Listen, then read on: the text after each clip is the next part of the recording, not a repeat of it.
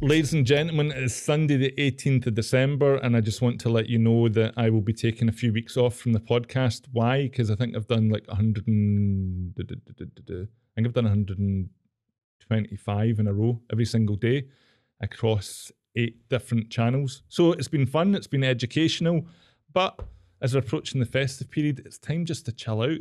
It's time just to relax.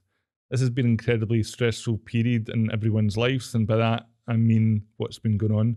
The world's a bit kind of topsy-turvy, upside down, so I've decided that I'm just going to take a couple of weeks off and just chill and relax. I'll be doing my row.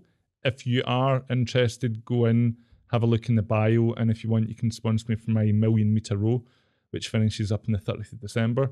So also want to take this opportunity, this is not me finishing, but it feels like it is. I want to take this opportunity to thank everyone for their likes, for their comments. It's been really good fun. It's been a bit of a stress, it's been a bit of a strain, but I've enjoyed it. It's been great. I've been loving having a conversation with you. I just want to say a big shout out to Jeanette, who is the champion. She's always liking stuff and she's always commenting, so I really appreciate that, Jeanette.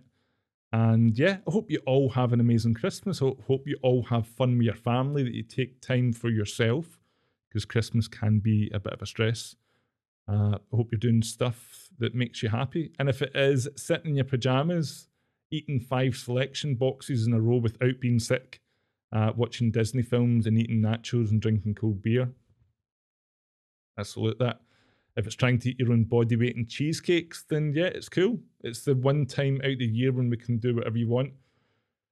It's also the time of year when people can be by themselves, when people can be struggling and having a hard time. So if there is someone that you think is struggling, give them a bell.